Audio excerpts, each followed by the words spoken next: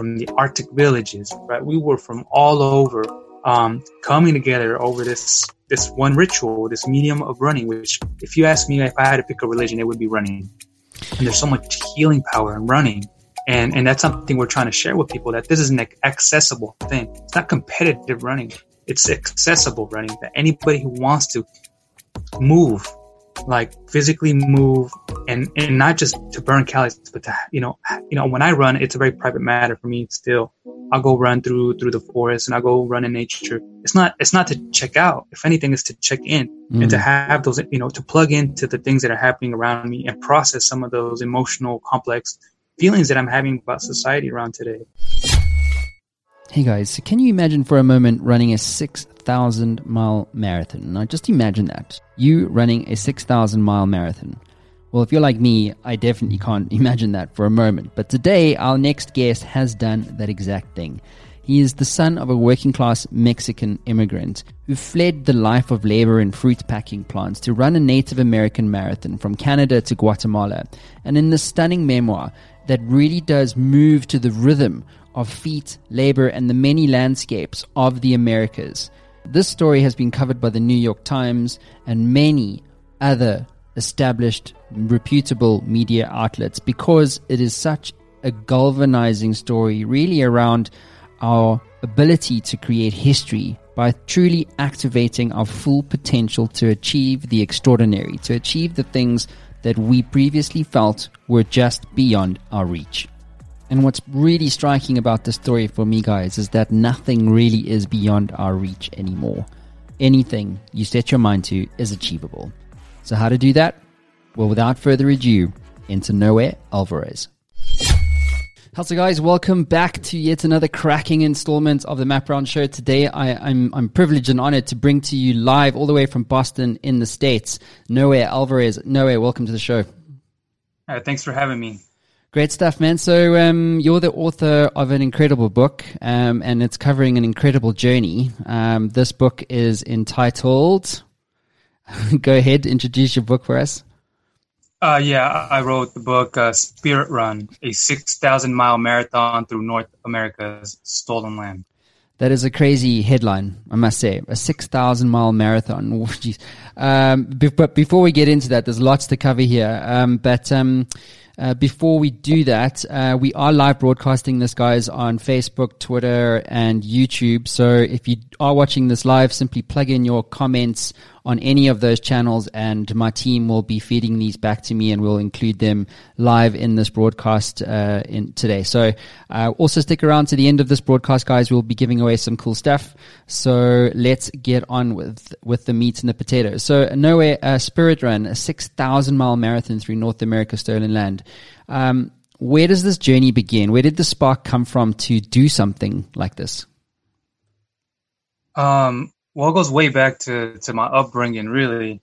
So I was born and raised in Yakima, Washington, to immigrant parents, right? And so all my reality was based around working in the fields, working in the soil, amongst working class. So I tell people that, this story is it's a working class indigenous narrative about, peace and dignity. And so my whole reality was around getting to college, right? Getting out of town and doing something better, right? Getting out of town, getting to college. And so I never actually thought that I would get to college, right? That wasn't a narrative that was my reality. And when I finally got there, I sort of had this meltdown. And so it's just, I called it quits, dropped out, and happened to coincide with this enormous run that happens every 4 years. And so physically it begins in Alaska, in the Arctic village north of Alaska. And it runs every day, weaves through hundreds and hundreds of indigenous communities, and it finishes in the Panama Canal, Central America. While at the same time, there's a run from Argentina that starts in the southern tip of Tierra del Fuego, and it runs northbound, and we meet in the Panama Canal for a week-long ceremony. So physically, it starts way up north and way up south, and you run every day with the goal of connecting with as many indigenous communities as possible. And the movement was called Peace and Dignity Journey. So that was sort of the incentive, is to sort of spread that message and show it through the act of running. So for me, it really started as a child. where I was from. So. And so were you always a runner, or was this something that you had to kind of train for many months? Well, that's a really good question. I actually hated running. I was going to say this, yeah, like I tell people that my conditioning was really my upbringing, right? Like I was always working alongside my parents. When I was a kid, small kids, my parents would wake up before the sunrise, and they pick me up. They couldn't afford daycare, so they'd pick me up over their shoulder, put me in the car, and then they drive into the fields, and then I'd wake up under an apple tree while my parents were sort of out there picking apples and laboring in the field. And so when I would wake up, I'd go and help them. And so physically, I've always fit, I guess. I was always out there doing that sort of stuff. So I think that was really my conditioning. But I did running in middle school, and I played basketball here with friends in the neighborhoods. But running in and of itself wasn't what I was used to doing. And you quickly learn when you join this run that it's so much more than just running. We had a motto on the run, running, running was the easy part. It was getting along with the people and running through tough terrains, and so much more to it than the act of running, really.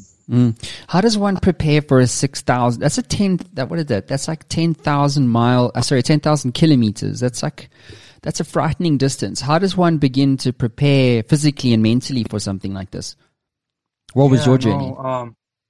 And I only ran a fraction, really, you know what I mean? And so, so that's a really good question. I think the whole run, was about committing to things that were bigger than yourself, right? And so if you ran and you joined this run to burn calories, to just to get fit, those runners didn't last.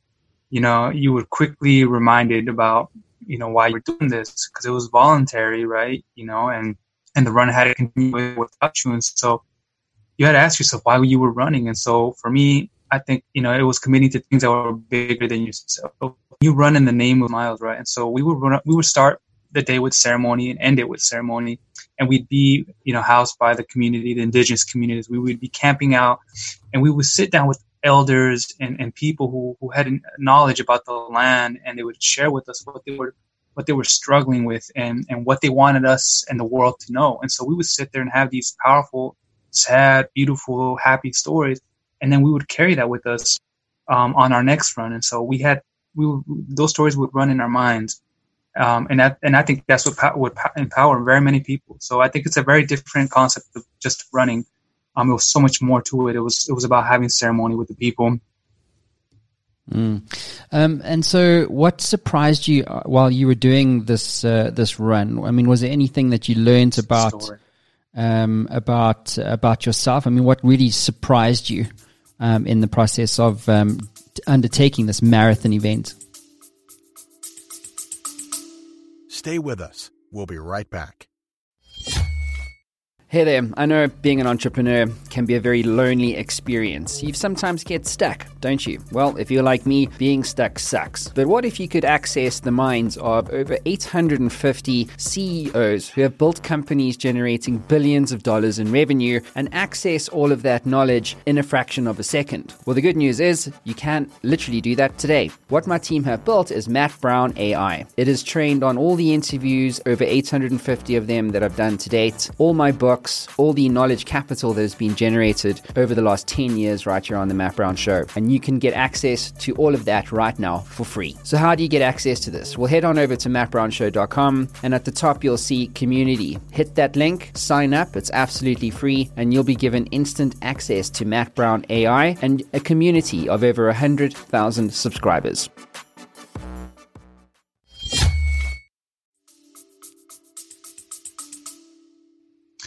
I mean, things changed today, even though we ran as many as we did, oftentimes, we would get lost. we would encounter animals. We wouldn't, there was dynamics on the run, challenging dynamics on the run, right? Questions around what it meant to be working class, what it meant to be indigenous, what it meant to be Mexican, what it meant to be a runner. And people came at it from different walks of life. So in a way, that was something that I guess I wasn't quite expecting either. But the most surprising thing was just the fire, the power that you find in yourself, the power of community, like how I found that I was capable of running so many more miles in the company of other people who were putting in the work, right? Who, we were all full of flaws and complications. Humans are messy beings, right? And so it was just like a bunch of people with messy backgrounds just coming together through the medium of running and prayer, right? And trying to put the work in, right? And so I was really surprised by how much I was capable of running, having not had much conditioning experience beforehand, So how many people were you running with? I mean, you mentioned the power of community along this, and when you were undertaking this kind of crazy idea. What was the role of community in this whole experience? Oh, it was 100% community, right? It was all about community. It was all about you coming in second, and so there was a core body of about 10 runners, right? People dropped off, jumped on, and then when we would run into and out of communities, we allowed the community, we to sort of run on their terms, so we joined and we sort of try to honor their rituals and their ceremonies. So oftentimes we would run into and out of communities with crowds of people, children, anybody who wanted to commit to this run for a day, a weekend, a couple of weeks, right? And so it would be massive numbers, but for the most part, it was a core body of about 10 runners, and we ran relay, right? So that's the thing is, so we ran literally with physical things in our hands. We ran with feathered staffs.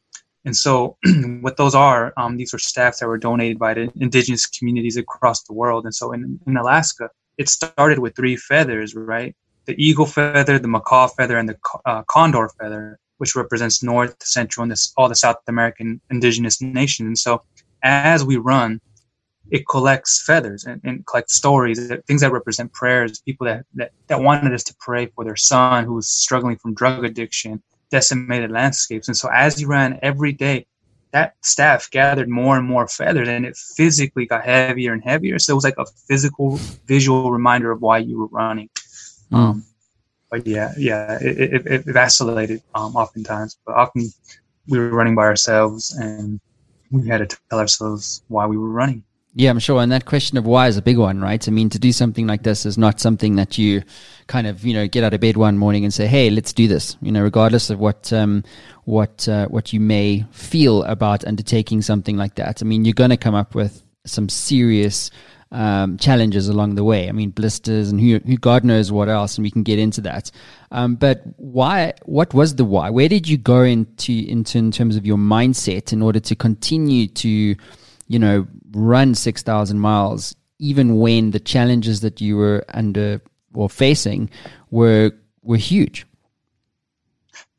Well, that's a great question. I feel like I'm still having that question, right? Like there's a reason why this run happens every 4 years.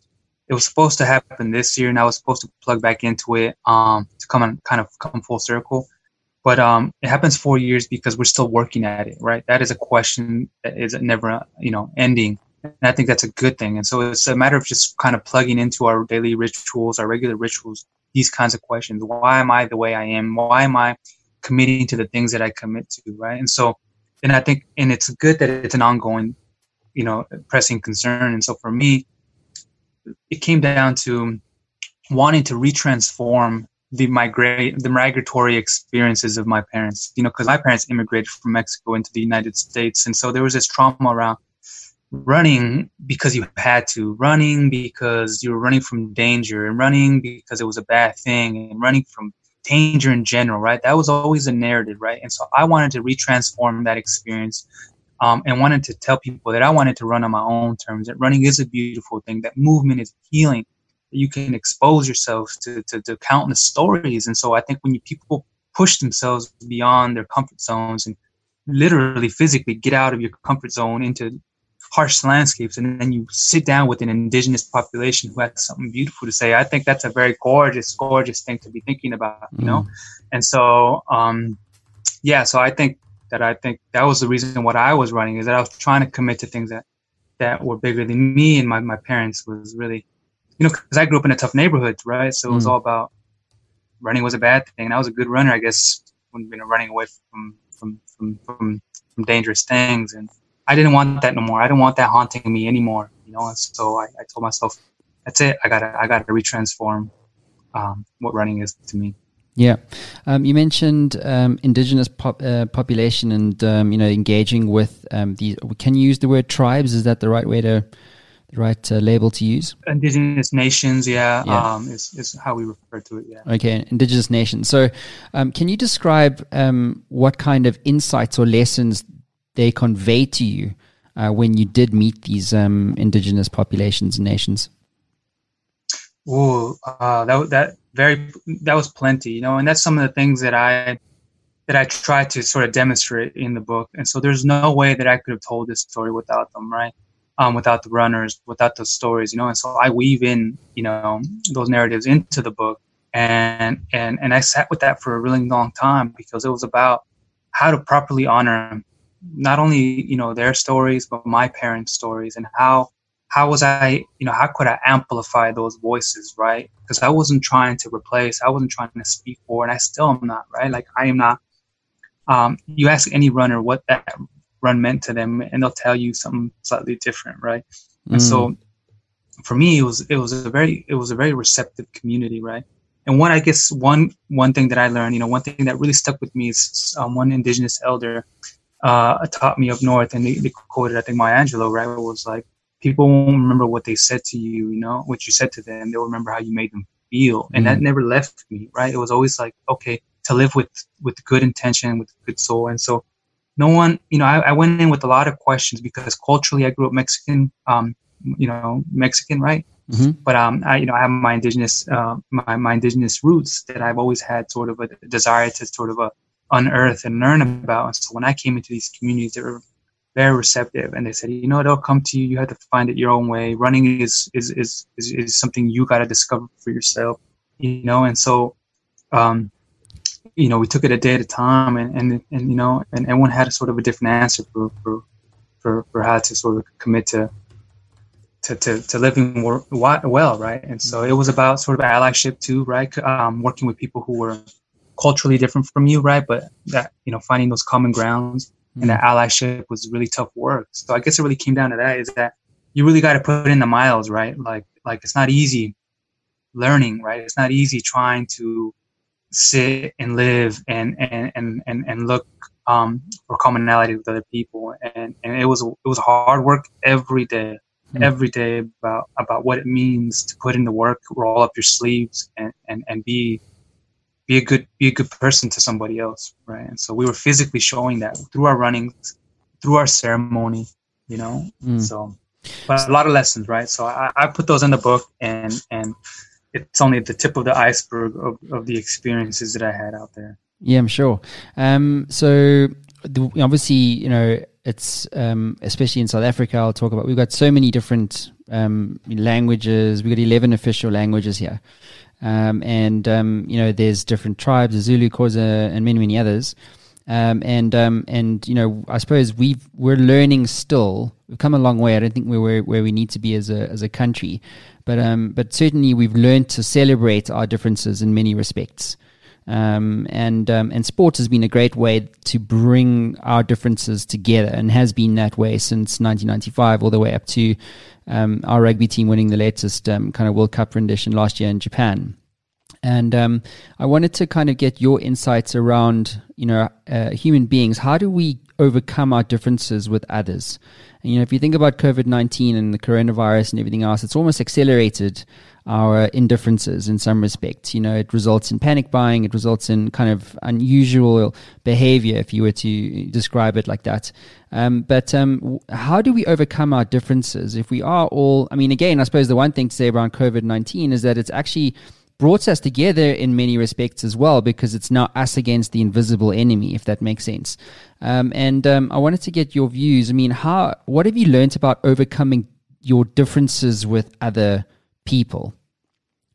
How do we tackle that? That's a great question. No, that's and at the root of it, it's hard work, right? And sometimes we don't want to put in the hard work, right? And now I think we're in a situation where we have to sit with ourselves, and sometimes it's uncomfortable, right? Because I think we get so busy in our work, in our and doing other things, that we don't actually sit down with ourselves and have a conversation with ourselves and confront those messy realities about ourselves. And I think that's the thing, is that we need to confront that we are messy people, but that's okay. But we got to put in the work, right? And so for us, it's like running, and sort of helps us it was sort of a listening journey, right? That's what it really came down to. It was just a matter of listening, like fully committing to just listening to what people are saying around us, right? And developing a ritual for confronting it, like developing a line of inquiry, like you got to put in the work. I can't just sit down today and then think about the problems of society and then my role in it just for an hour and then move on and never do that again. Like, you have to sort of commit to that, and it'll come to you individually. You know, we all have our own roles for how to sort of contribute to society and that conversation, right? For me, this book is a conversation starter. It's a conversation about how complex and messy we are. There's no black and white anything, right? But that's so beautiful. Like, right? Like, you know, we were coming from indigenous communities, from the city, from the Arctic villages, right? We were from all over, coming together over this one ritual, this medium of running, which, if you ask me, if I had to pick a religion, it would be running. And there's so much healing power in running. And that's something we're trying to share with people, that this is an accessible thing. It's not competitive running. It's accessible running, that anybody who wants to move, like physically move, and not just to burn calories, but to, you know, when I run, it's a very private matter for me still.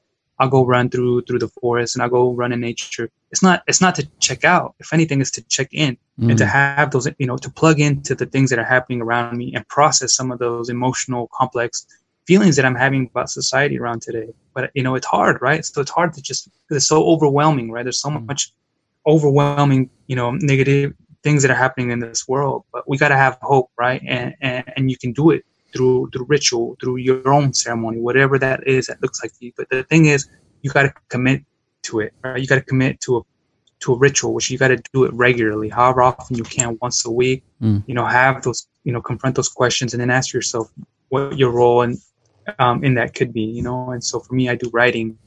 I share stories, you know. I commit to calling friends more often, right? So it's like I'm trying to put in the work where I feel I can, while at the same time allowing myself self-care, right? Allowing myself that sacred space to say, to sort of break down, to sort of just be with my vulnerability, right? But just know that we're out there. There are many of us out there, you know, you're not alone. And so the run is showing that, like, there's a lot of us out there, and we're showing a full force through peace and dignity. We're all over the place now, right? We're running from Alaska to Panama, we're running East Coast through New York. There's runs in Jamaica, you know, there's runs everywhere now, you know. And so there's a reason for that. Like, there's just something about this run that's resonating with people. And it's like you were saying, it's like developing a language, right? Beyond words almost times, right? And for me, it's funny that I became a writer. Like, I had such fear of language growing up, speaking Spanish, right? I used to get in trouble for speaking Spanish. So I had a lot of trauma around language. So physical language, right? Running language, like whatever you can do to connect, it'll come to you, right? And I think we just gotta just sit with ourselves. And I think we're in that time period right now where people are having to sit with themselves. If they have that luxury, right, of working from home, a lot of frontline workers don't have that luxury, right? And so, just committing to a little bit of time each week, every day, to ask those questions, I think is important. And I think that's a great start, you know? Yeah. And all we can do is just ask questions. How's it, guys? Just a quick one to say, did you know that due to COVID-19, that the small business sector in South Africa is currently at risk, with close to 525,000 formal SMEs locally, employing 6.6 million people? These businesses are at greater risk today than ever before. You know, as a community, we need to do as much as we can to help SMEs succeed and survive during this time. And to this end, I've decided to give away free copies of my #1 Amazon best-selling book, You're in the Game Today, which shares the 12 principles that high-impact entrepreneurs, billionaires, and world champion athletes use to overcome the impossible and achieve the extraordinary. If you'd like to get your hands on a copy, or maybe share a copy with an entrepreneur that you feel could benefit from this incredible story, please head on over to mattbrownshow.com, hit the You're in a Game link, put in your details, and we'll deliver a digital copy to you instantly. And for more information, guys, about the book and more developments around the Matt Brown Show, head on over to mattbrownshow.com. Yeah, absolutely. And speaking of questions, I've got quite a few coming in from across social media. We'll get to you guys. I think it's Jordan and Demisu. I think Keith also on Facebook. Thanks for checking in. I wanted to kind of just double down on what you've just said. You know, have you heard of a guy called David Goggins before? Remind me. David Goggins is former Navy SEAL, and he's an author. He's basically the hardest man alive, in my view. So he runs like ultra marathons and all this kind of thing, and he talks about, you know, the idea of suffering, but also how do you stay hard in terms of your mindset in overcoming yourself, actually. And breaking through your comfort zone. And he uses the analogy of, in your mind, you've got this idea of he calls it the governor. So the governor will always tell you why you need to stop, why it's too hard, why you're not good enough, whatever the reasons are. And he speaks at length about how to use your mind to become almost unbreakable and to do the things that you thought were impossible before you started. Does that make sense? And so you've kind of done this in your own way. And so I wanted to and you touched on the idea of a comfort zone earlier, but I wanted to kind of get into it a little bit more. How do you break through your comfort zone? How do you stay hard as a human being when you're trying to, do something that you previously thought was impossible? And as you said, I mean, you weren't exactly a runner. I mean, I can't even imagine running 10Ks, let alone 6,000 miles. You know what I'm saying? So like, what did you learn about, staying hard and persevering and developing this idea of grit? No, that's an excellent question. And I think what it comes down to was a part of this journey for me was reevaluating what it meant to be a man, right? Like I had always been around tough men who said very little and expressed themselves through hard work. So if you weren't a hard worker, if you weren't good at a manly skill, there was no way of fitting in, right? And so when I joined this run, on so many levels, it was very powerful to see. Well, one of the most powerful things to see was men expressing different sides of manliness, right? And what that was showing emotion, articulating vulnerability, articulating how we in society say weakness, right? And so for me, it's not necessarily about remaining hard. It's around allowing yourself for a reason to break down.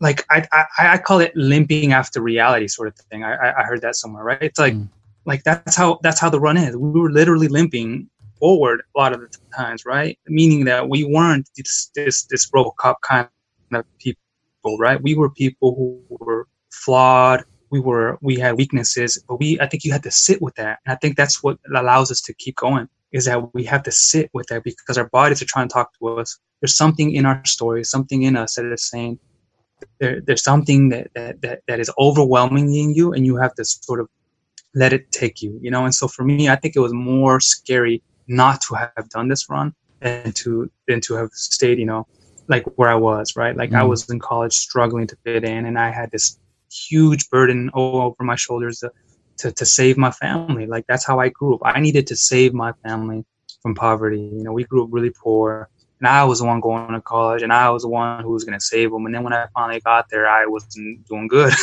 And I was like, wow, I never imagined what I would do once I got into college. That was not a conversation I ever had. So I like to remind people, it's like we were literally limping after reality. We were trying to grasp what that meant for us because there wasn't a space for me and us and people like me, right? We had to create our own space. So, for me, it was like either I get out there and create my own space and re-transform what it means to be a Latino working class indigenous, right? Like, or just continue to suffer the way I was and just be okay with the status quo. But there wasn't a space for me. And I think that's the thing about the beauty about running.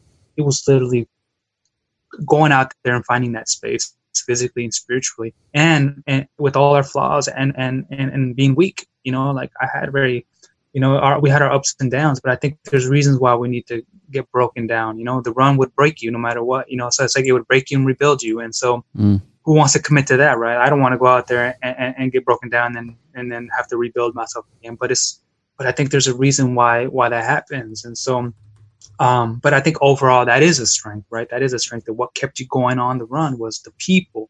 I think we're very solitary people, and I think that is I think that is a tough, a natural thing, right? And I think that's why we think it's scary sometimes, is that we think we got to do things ourselves alone. And I think that's the problem with one of the problems in society. Is like, no, you always think about how you can carry your community forward. How can you do this for the name? Like when you run in the name of somebody else, when you dedicate a run to something, like to a certain specific story in your narrative, something you heard, and you just run for that story alone, you'll see how much power you get.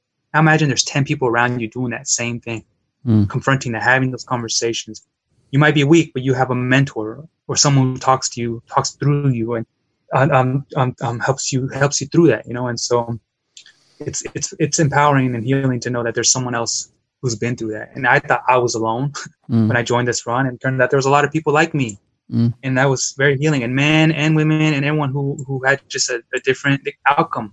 And they said, look, no, here's another option. And you're like, wow, I didn't know that existed. Look, here's someone who's modeling that. And so I think I was lacking models to who would model that behavior, that manly behavior, right? And it challenged my notion of what that meant to be the strong, manly man, you know. And I challenged that. And I think the Peace and Dignity journey challenges that, you know. Yeah, I think it's strong. Which I suppose is actually a big reason why Hell Week in Navy SEAL training is such an important thing, because it does break you down. It's designed to break you down. It's designed to break you down to where you really do find yourself. Do you know what I'm saying?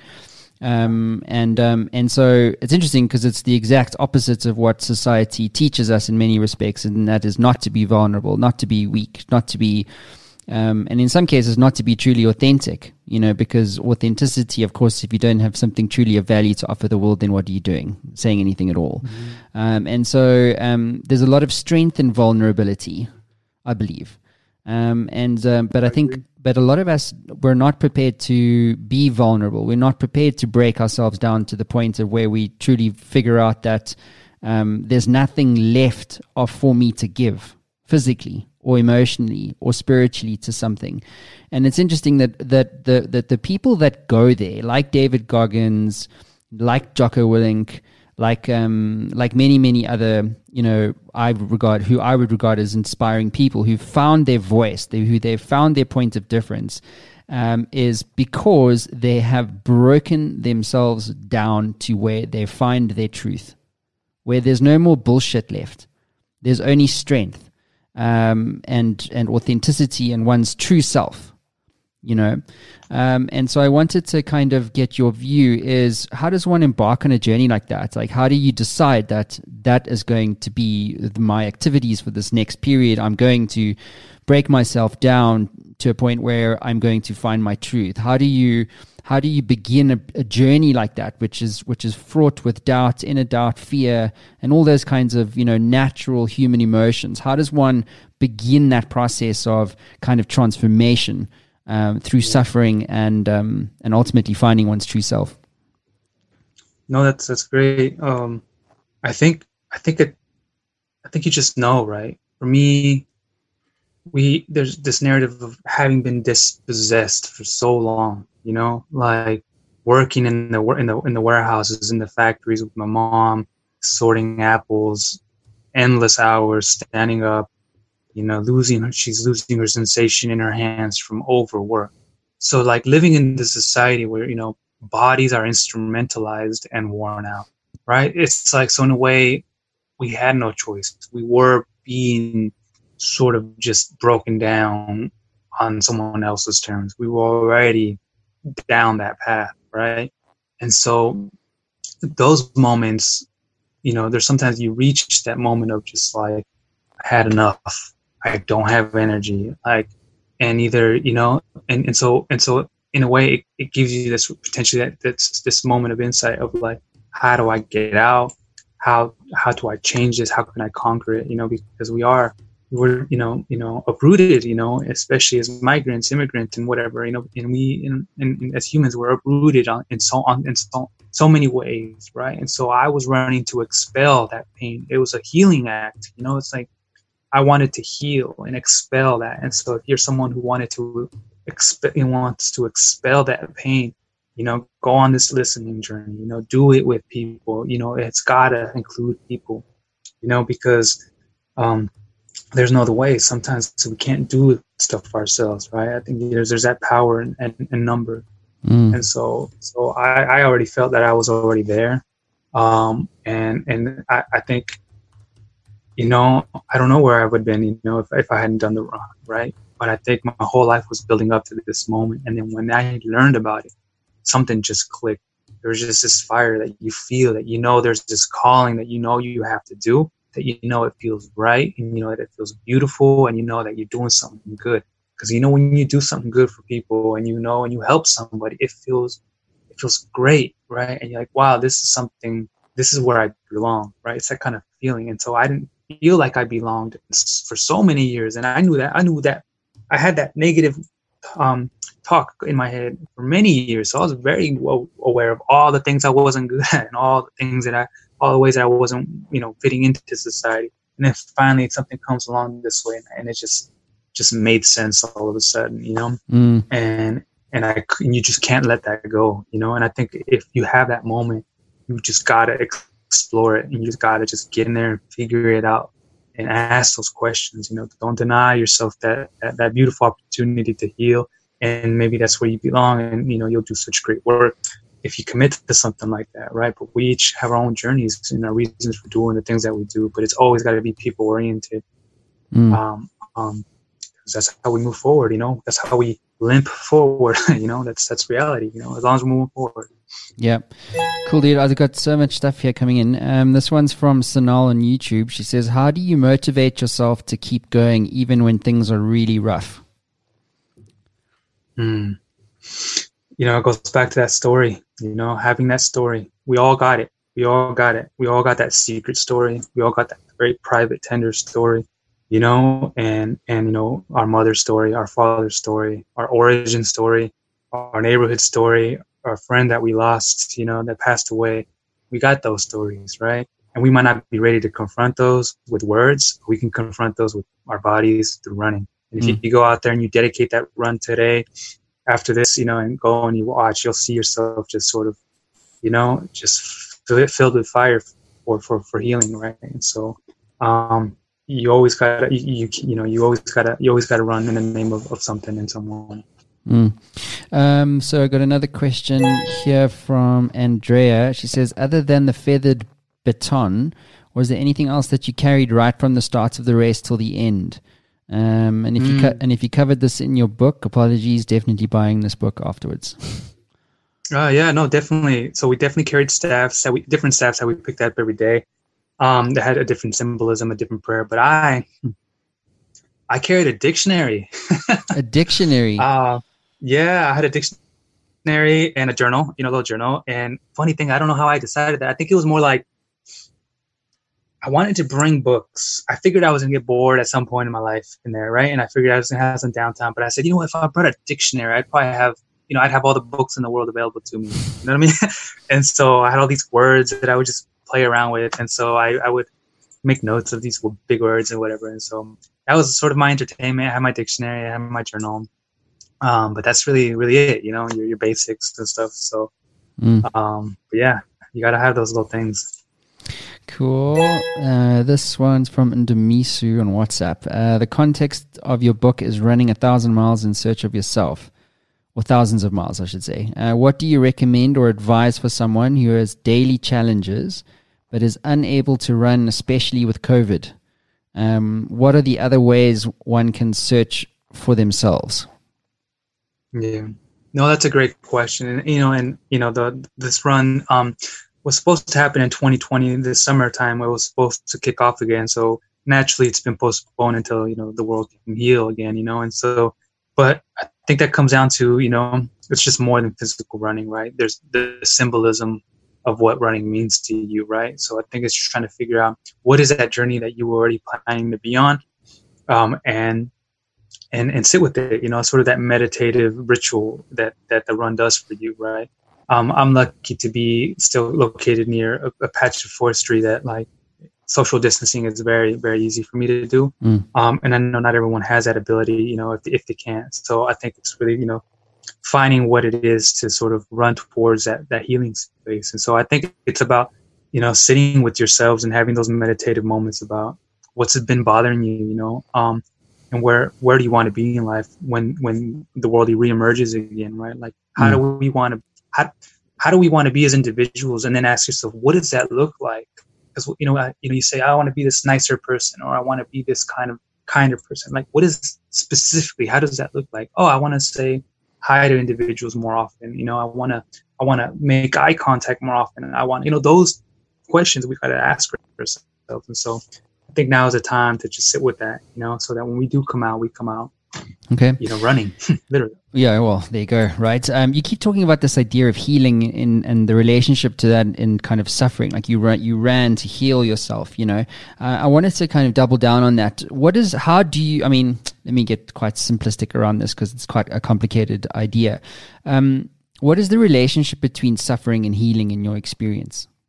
Why does that matter? Is that something that's true in your experience, or is it something that isn't true? And if it is true, why do you feel people don't, explore the idea of growth through suffering or healing through suffering? Yeah. I think it's sort of the way I wrote the book too, right? It was sort of this confronting this pain, right? Because it's been part of my narrative for so long. It would be wrong of me and to sort of turn away from that, to say, okay, I'm healed, or now I'm going to be this happy person. Now I'm going to just move on. I think I am who I am because of all that suffering growing up, right? Of growing up impoverished, growing up, living day by day, not knowing that we'd have something to eat the next day, right? And so it really informed who I am as a person, right? And so I'm trying to honor those experiences, those tough experiences, and I'm also trying to complicate them, right? Because as a kid, I didn't always have the opportunity to reevaluate my experiences as a child. So when I write, to become the person I couldn't become, that I wasn't as a child, right? And so I run to reevaluate who I was as a younger person, right?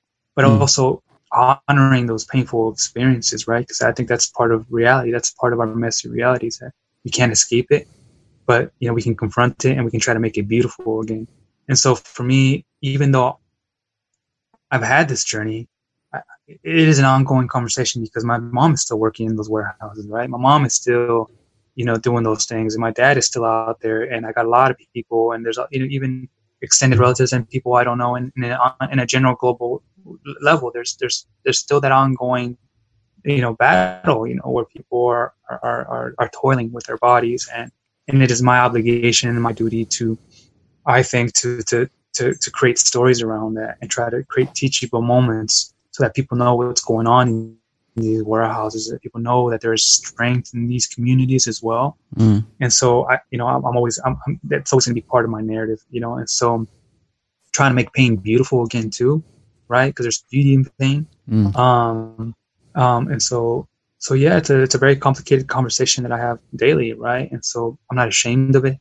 I'm actually proud that I'm capable of, that I'm trying to put words to it now. You know what I mean? Where I couldn't. And that's why I think for me, writing is very healing to me. I encourage people to find those mediums, right? Because it's me trying to find words that I never had growing up, articulating these emotions that I had as a child that I couldn't in my household, or couldn't because I didn't have that model man. I couldn't. And so I'm constantly re-articulating that experience. And I think that's okay. It's not about not moving on. It's about just honoring and carrying that with you, but complicating it now. It's now about complicating your narrative and adding new experiences to it. And so, of course, I'm out there trying to find those new positive experiences and, build beautiful connections. But just, having, to honor your history for who you are and how you became who you are. Yeah, I want to get into legacy in a second, but I want to kind of stay on this idea of, turning or using pain to create something beautiful, transforming pain into something beautiful. I think we all have negative experiences as human beings, and these either define us or we use these negative experiences to push us forward. Does it make sense? So they either define us and frame us into a negative space, which then creates a narrative which we either adopt holistically and for a long period of time, and oftentimes we don't. You sort of break the cycle. We get stuck in this idea of we're not good enough. This thing happens, so therefore I'm not good enough to whatever it is. You know what I mean? I'm not worthy, or whatever the case is. And so what we do is we get stuck in this conversation with ourselves. And so I wanted to kind of get into that with you, is around and keep these questions coming in. Keith, I'll get to you in a second. Zama as well, Shaylin. The conversation we have with ourselves is the most powerful conversation we can ever have, really, in many respects. But oftentimes it's not a positive one. And so people are, there's so many people, even people in my employment, they suffer from depression, they suffer from anxiety, they suffer from, many things, guilt, self-worth issues, etc. And so how do you break the cycle of negativity in the conversation that you have with yourself? No, that's a great question. And I sympathize with that, and it's a very tough thing, to experience, right? These negative emotions, and we're very good at that. And I think we live in societies where, competitive, we're sort of trained to see the faults in things, and then we're trained to try to resolve them, right? And so, and then we always come, secondary, right? And so I think it's a matter of counterbalancing those conversations, because it's important to have those conversations, right? As long as you're having a conversation, I think it's a good thing. But I think the goal of it is what I was, trying to go through was self-love, right? Knowing how to have kinder conversations about us and who we are, right? And being kinder to ourselves. It's an ongoing process. It's an ongoing conversation, right? But we have to know that, there is no ultimate answer that will remove us from that. I think it informs us. I think it makes us, I think it is an emotion that keeps us sort of checked into society. And it sort of tells us that, that we want to make a change. Right. And I think we like that model. Right. And I think we had to plug ourselves into the community that is confronting those sorts of questions. Right. And so for me, when I run, I don't know, it literally shakes me, from those thoughts. I need sometimes to be shooken from those thoughts, right? Sometimes I need to be distracted, right? And so for me, exposure, right? Exposing yourself to new things, right? Exposing yourself to new ways of sort of seeing the world, people who are modeling new ways of interacting with, with your surroundings, right? Because at the end of the day, it's just, what it really comes down to is just like simple survival, just like merely going on is the ultimate gesture, right? So just, we got to know that, that is what it is. It's going to be an ongoing process, but as long as we're making that inquiry, as long as we're having that conversation, it's good. And we shouldn't feel bad about feeling bad, right? We should just be like, that's okay. We're all out there, we're having that. And I have those moments, right? And so it's like, but and if today is not the day that I feel up for anything, well, that's okay. That is my sacred space. I have a safe space. That's okay. But let's increase our exposure to newer realities. Let's connect people. Let's have those conversations. And I think it's a very healing thing. And I was around a community of runners, right? That were going through the same thing, who were battling drug addiction, who were battling, mental illness and stuff like that. And that is a very common thing that we don't talk about. Mental illness here in society, right? So, I think we're saying on the run, enough is enough. We are out there, and we want to change, and we want to put in the work. So just know you're not alone. A lot of us are struggling and having those conversations too. Are you listening to the audio version only of this podcast? Well, if you are, you can also now join the live broadcast experience on any of our social media channels. That's YouTube, Facebook, and Twitter. Simply plug in Matt Brown Show on YouTube, Matt Brown ZA on Facebook, Instagram, and Twitter. And please, guys, do us a favor. If you have been following the show, which I know many of you have been doing, head on over to iTunes, guys, when you have a minute and leave us a review. It would be great to get feedback from you directly on the show, and it would also help us to reach more entrepreneurs all around the world. This question's from Keith on Facebook. He says, please ask Noé what is the biggest thing that makes him get up in the morning and believe, yes, I can do. And he says, and override your own mindset that tells you that you can't. So this is this idea of governor. You know, the governor governing who you think you are and what your potential is. That's a great question. Thank you. I'm curiosity. You know what I mean? I think it's essential to be curious, to keep, to have that child within you, be curious about things, assume you don't know things and you assume you want to see things for the first time, just trying to learn, I've always had this curiosity as a kid, even though I had the words to put words into things, and describe my surroundings. I was always out there getting lost in the fields. I was always curious to see things from a new perspective, and so, just challenge your perspective. I think I love nature, and fortunately a lot of us are limited from getting out there, but I think it's a different answer every day, to be honest. I read my books, right? I engage in crafts. I'm always trying to busy myself in ways that allow me to express myself differently. And if I can change that and share that with people, that might be able to, bring some healing to the community. But that's a great question. I don't think anyone's ever asked me that. That's what we do here on the Matt Brown Show. Cool. So this one's from Zama. She says, did the weather help while you were running? Was it rainy, sunny? Did you love being in this type of this kind of environments and enjoying nature? Or was it a challenge for you that you made the run? Did it make the run more difficult? Yeah, no, definitely. I didn't always love it. When I was in Canada, my first day out there it was rain, and I slept in a rainy tent, and I was like, what did I do? I bought a one-way ticket. Oh my God, but yeah, it was beautiful, running in that rain, running in desert. It was hard, but it was, the different smells that came from different landscapes was just gorgeous. And, we didn't always shower, right? And so I remember we didn't have rain for the longest time in Arizona, in the desert country. And then finally rain broke and I was in the middle of nowhere. I just stripped down and I had, the soap that I borrowed from a friend, and I just quickly showered under the rain because I don't know how long it took. I think it was a week or so before I showered.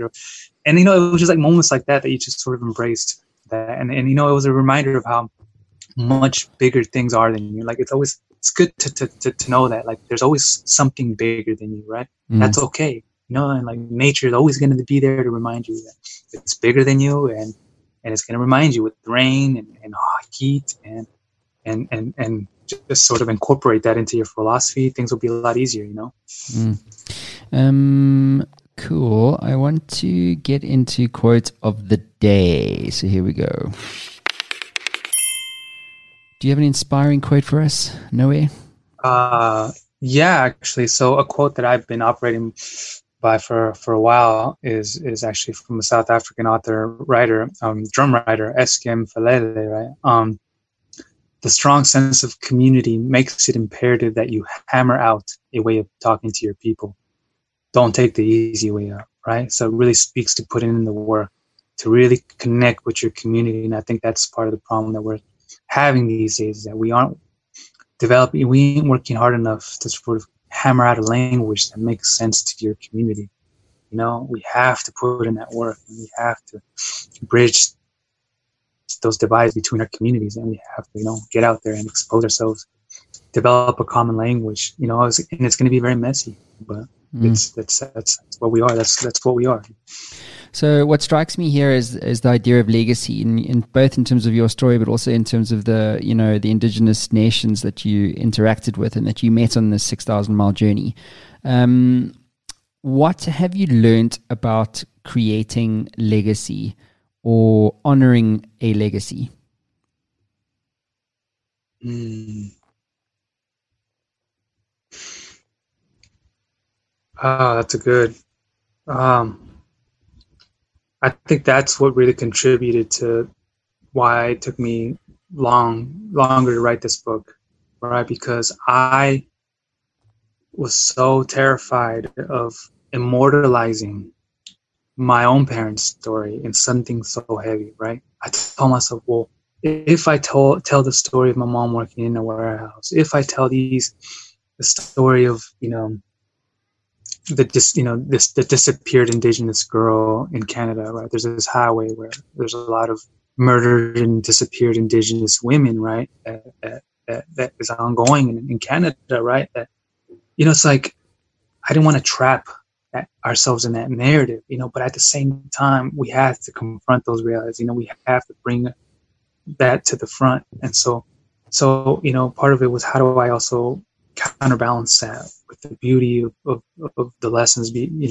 of all that. And so it's a, it's a hard question that I ask myself every day, and I don't know if I have an answer to it, but I think for me, the legacy that I want to leave is a verbal one, right? It's in the book of Spirit Run, and I think it's a start of a conversation. And I think that's what I really wanted to do. Is I wanted it to raise more questions than answers. And now I wanted to sort of complicate the narrative in my family legacy of what it means to run. So when my sister's kids, or one day when I have kids, right? So I wanted to. I want the, people from my community or people who resonate with this story. I want them to have options as to what it means to be a runner, what it means to migrate, what it means to move in the world, right? And what it means to be displaced. Maybe it's not about being displaced anymore. Maybe it's about going on these listening journeys, going on these healing journeys, and finding ourselves. Because sometimes we might not have a space. Maybe the society is not creating a space for us, and we need to find that space. And that is a worthwhile adventure, I think. And so yeah, just challenging what it means to be a runner. And so I think my legacy is that I'd like to contribute is, run on your own terms, and that's okay, and you're going to find some great stories out there and some people who will bring you much healing. So, yeah, my legacy is just walked into the room. yeah. Nice. Funny days, crazy times. Yeah. So let's get into the Injustice League. So Noé, what is one injustice that you see in the world today? So many, but right, it's working class, right? Just how I think the working class have been treated, right? Just living on the periphery. So for me, I think the injustices that go with all the hardworking working class people and what that means, we all look very different.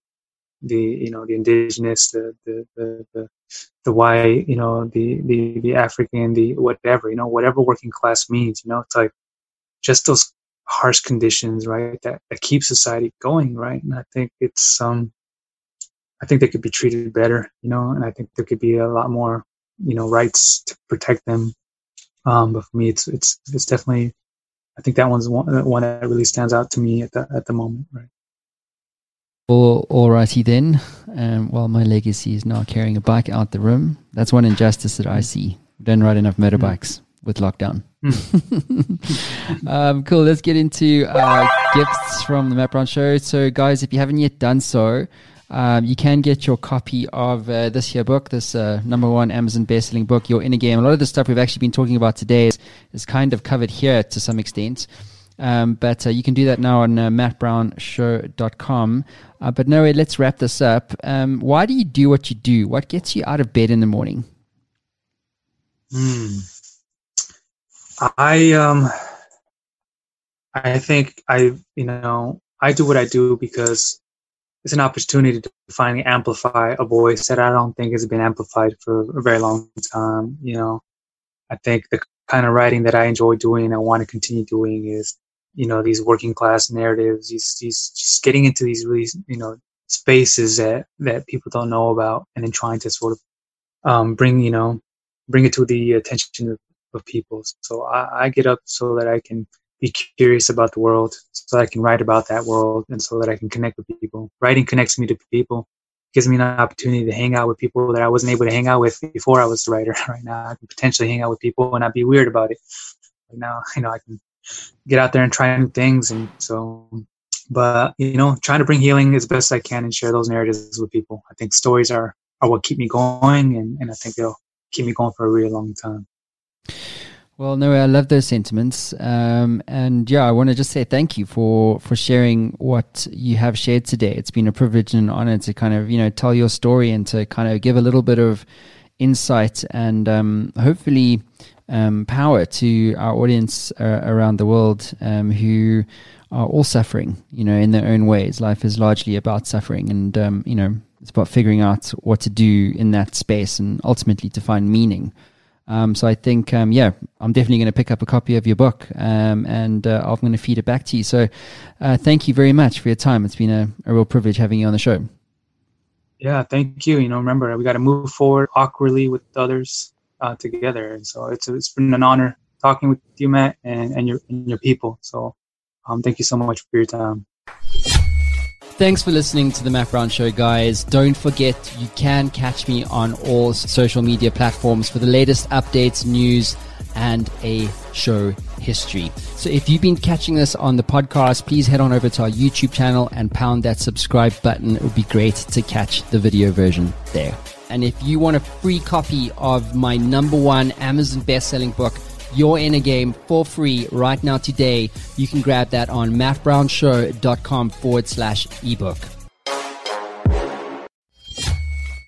Ever wanted to become a best-selling author? Well, I'm in the influence business and I work with business owners and CEOs and business leaders to help them scale their influence. And we do this as a team by helping you to become a best-selling author, sought-after speaker, and industry influencer in only 30 days. My team and I have developed a system that delivers a best-selling book and a launch campaign 300% faster and at 50% less cost than anyone else in North America. This system is incredibly efficient. One of my clients, Haiku, went from a 2% share of voice globally to an 11% share of voice globally in only 7 days. If you'd like more information, head on over to showworksmedia.com for more. That is showworks with an X.com.